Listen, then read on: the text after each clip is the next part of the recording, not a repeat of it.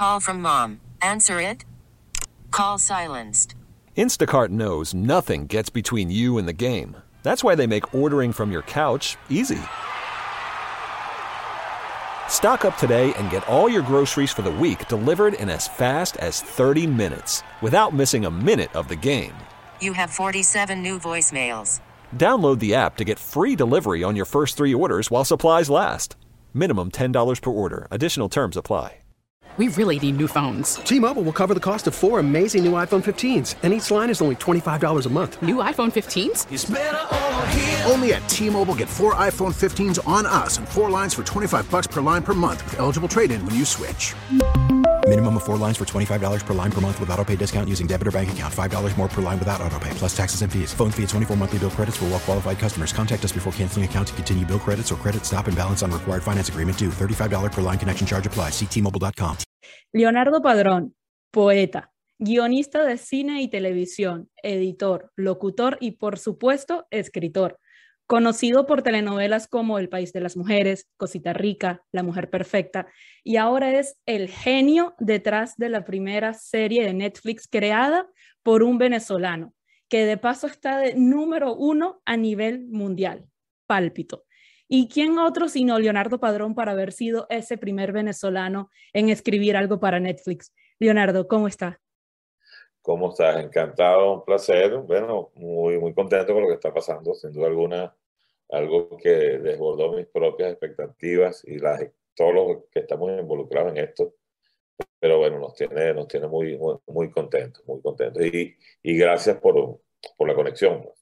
No, a usted. Primero, ¿te puedo tutear? Con mucho gusto, por supuesto. Buenísimo. Bueno, primero que nada, felicitaciones por esa segunda temporada ya confirmada y por el contrato de exclusividad con Netflix por 3 años. O sea, wow, o sea, aplausos de pie por eso, qué gran logro. Gracias, muchas gracias. Ahora, yo quiero saber cómo fue ese momento en el que recibes la llamada de Netflix, porque es una llamada que estoy segura que marca un antes y un después en tu vida. Sí, es una llamada que a la postre definitivamente se va a convertir en un parteaguas en lo que ha sido mi carrera como escritor de televisión, mi larga carrera como escritor de televisión. Mira, yo confieso que me sorprendió porque yo no estaba procurando contactar a ningún ejecutivo de Netflix, o sea, no estaba en mi radar de intenciones, estaba sumergido en un proyecto de largo aliento para la televisión mexicana, específicamente para Televisa, una novela de 87 capítulos.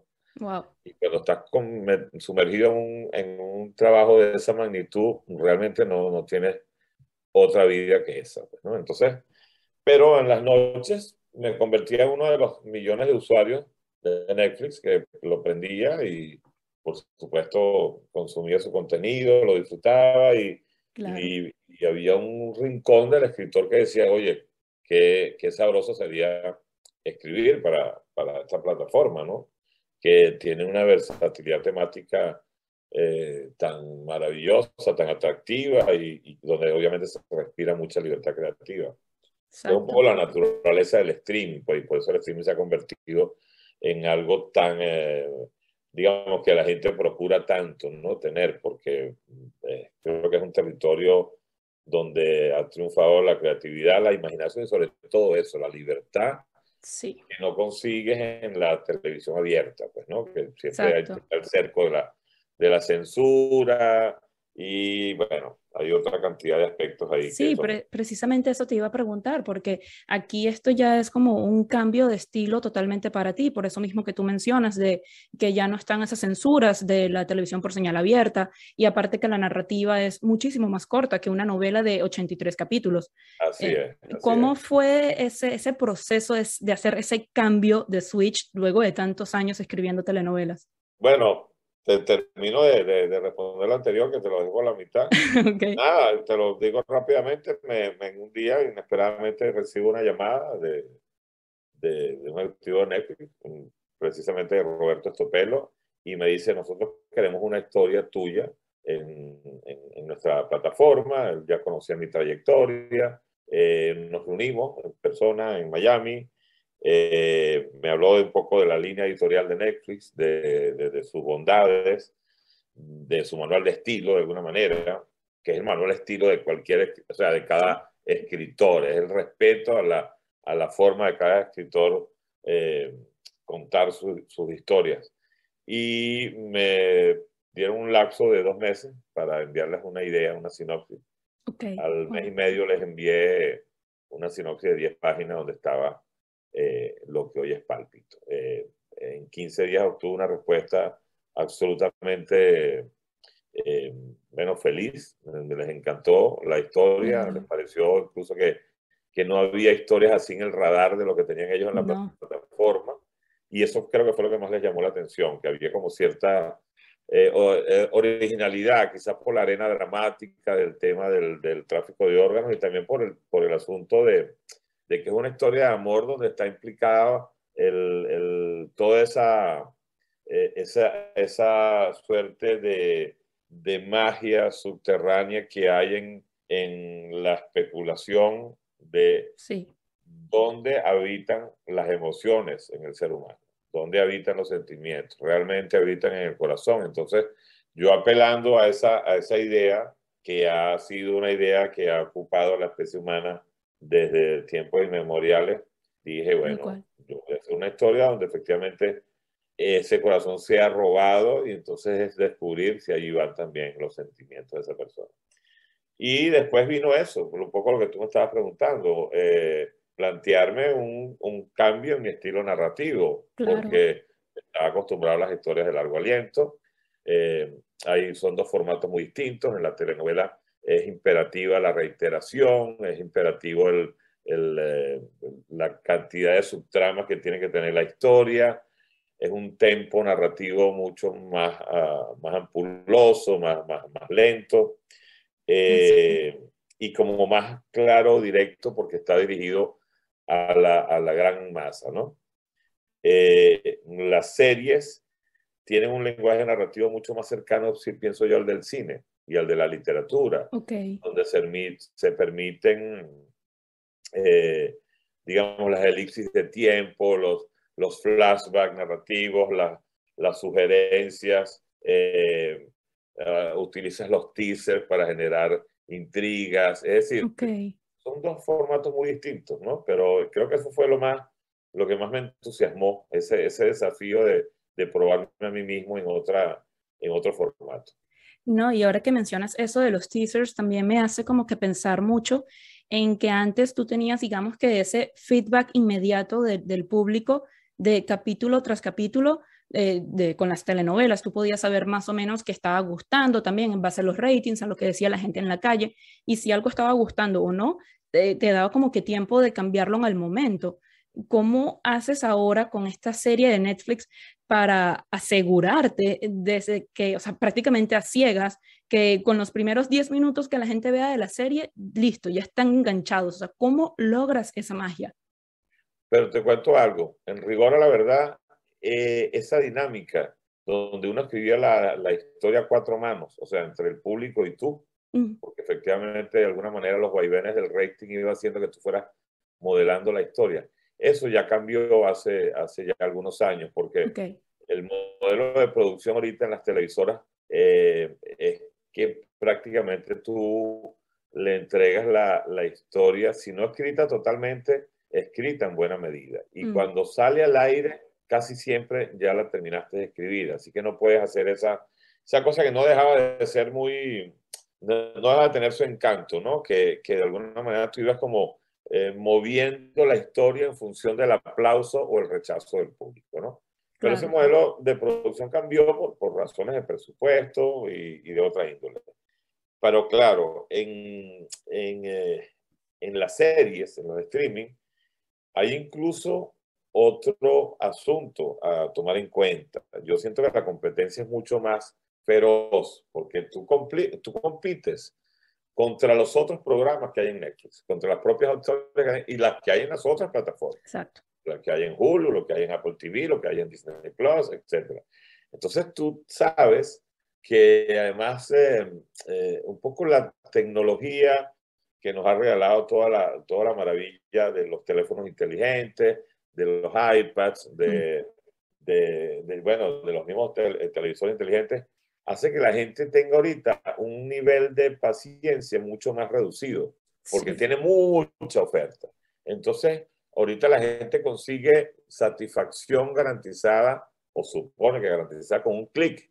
Ujú. Y tú dices, bueno, si yo no agarro a la audiencia por el cuello desde el primer minuto, van a saltar a otra Adiós. historia que está en la misma Netflix. Exacto. Entonces, eso es muy retador para un escritor, porque en televisión abierta sí, te pueden abandonar, pero bueno, porque se van a ver, si no están viendo la de Telemundo, van a ver la de Univisión, si no están Ujú. viendo Televisa, van a ver TV Azteca, en fin, es una oferta más reducida.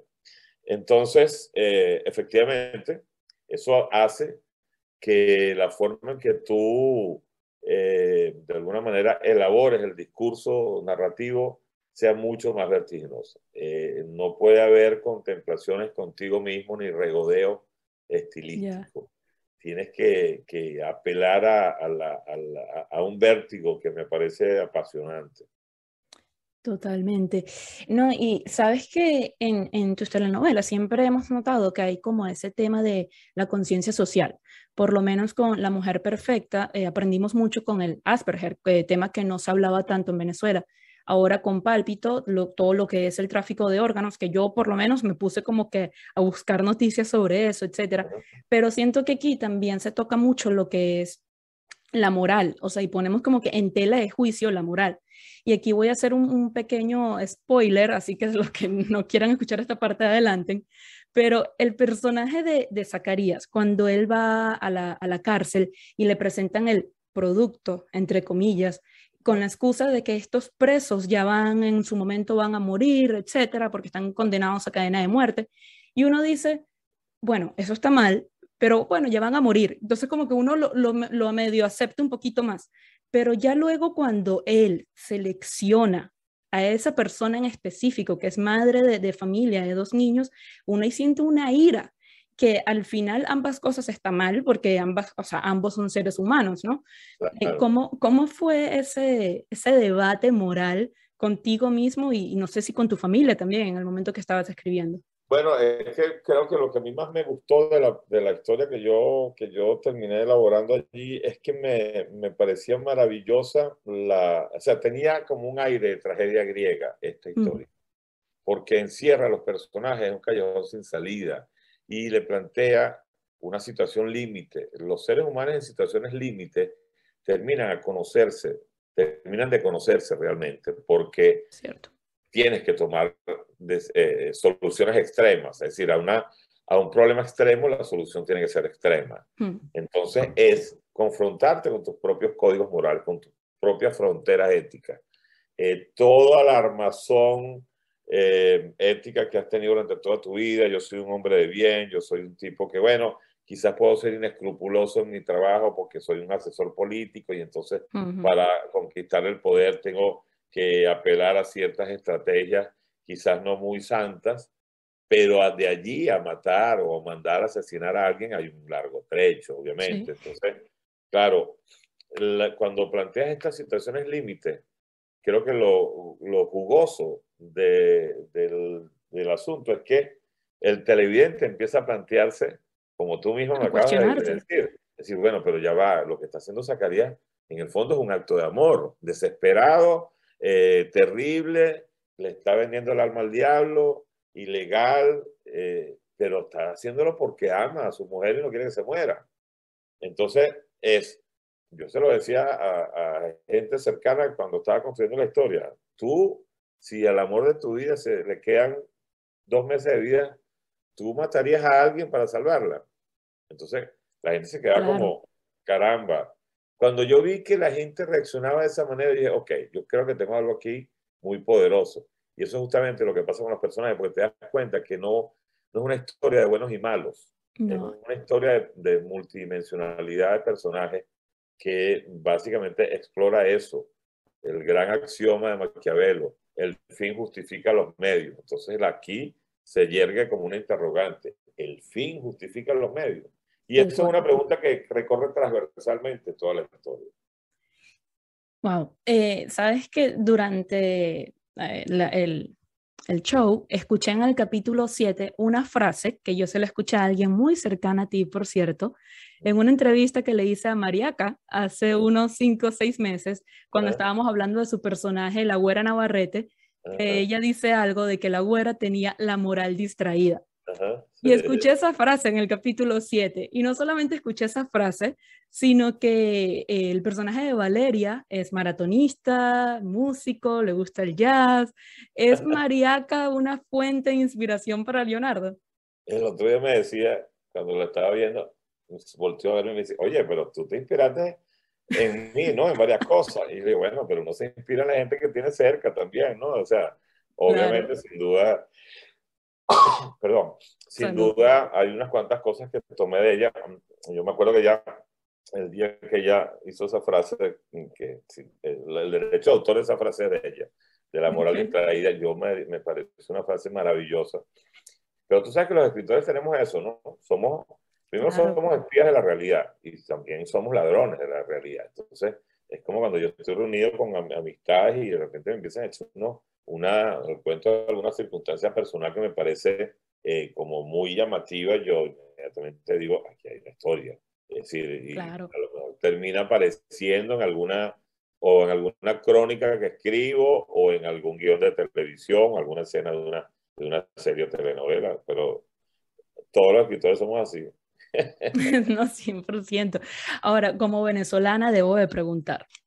El personaje del candidato, Braulio, durante su campaña, Zacarías le enseñó una frase que los venezolanos escuchamos muchísimo, que es ser rico es malo. ¿Algún personaje en particular de la historia contemporánea de Venezuela que haya servido como fuente de inspiración para crear el personaje de Braulio? Bueno, creo que la referencia es absolutamente obvia, Obvio, ¿no? porque yo no estoy haciendo solamente, ahí hay varios guiños, ¿no? A las realidades latinoamericanas.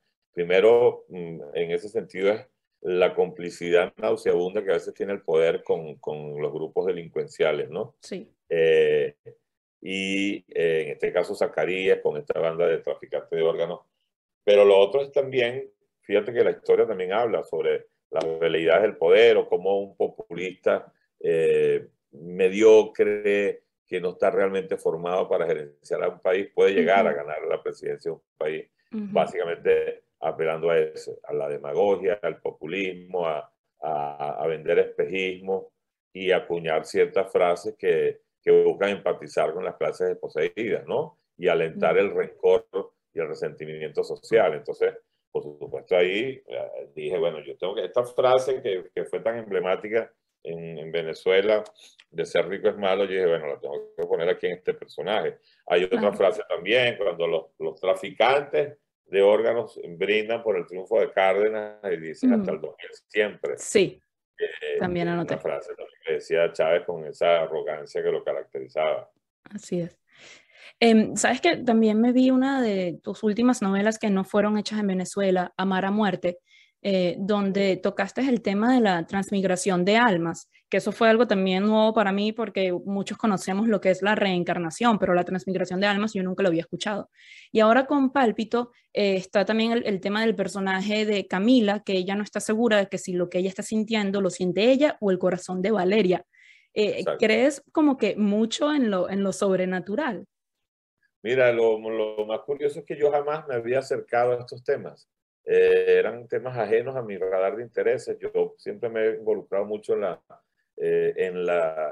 digamos, pues, suelo escribirme historias muy realistas que incluso a veces se sumergen en la piel sociopolítica del país o de las realidades de los temas como más acuciantes, ¿no?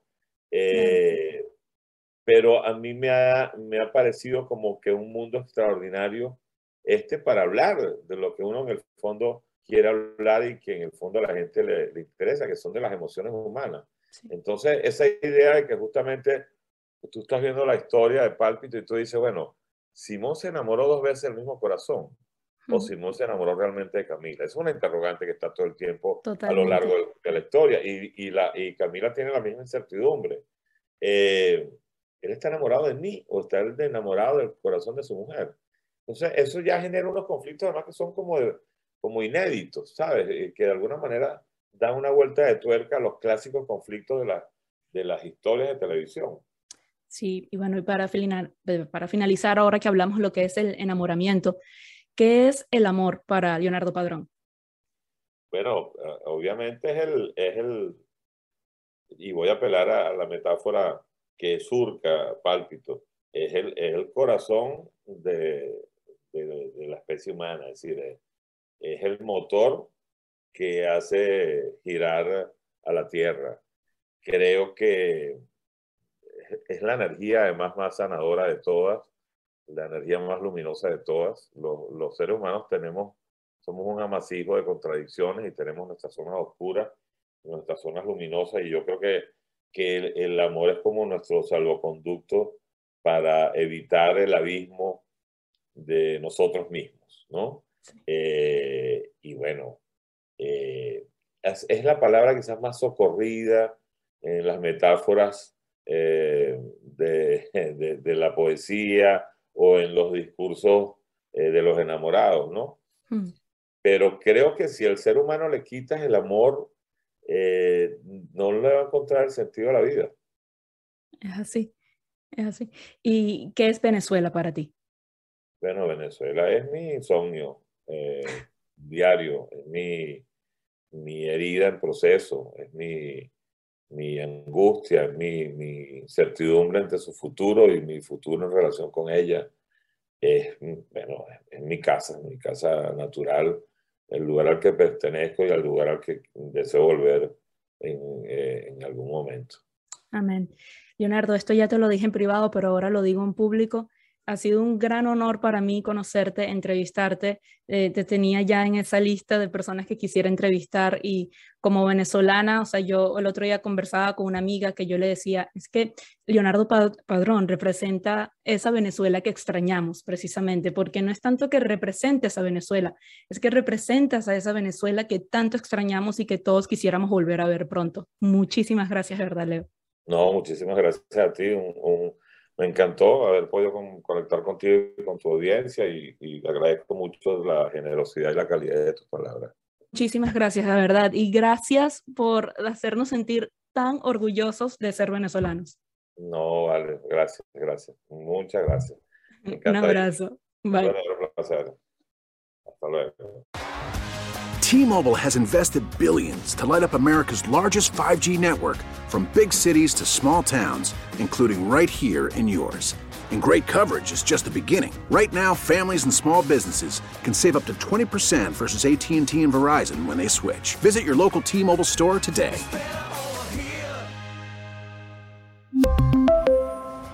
Plan savings with 3 lines of T-Mobile Essentials versus comparable available plans. Plan features and taxes and fees may vary.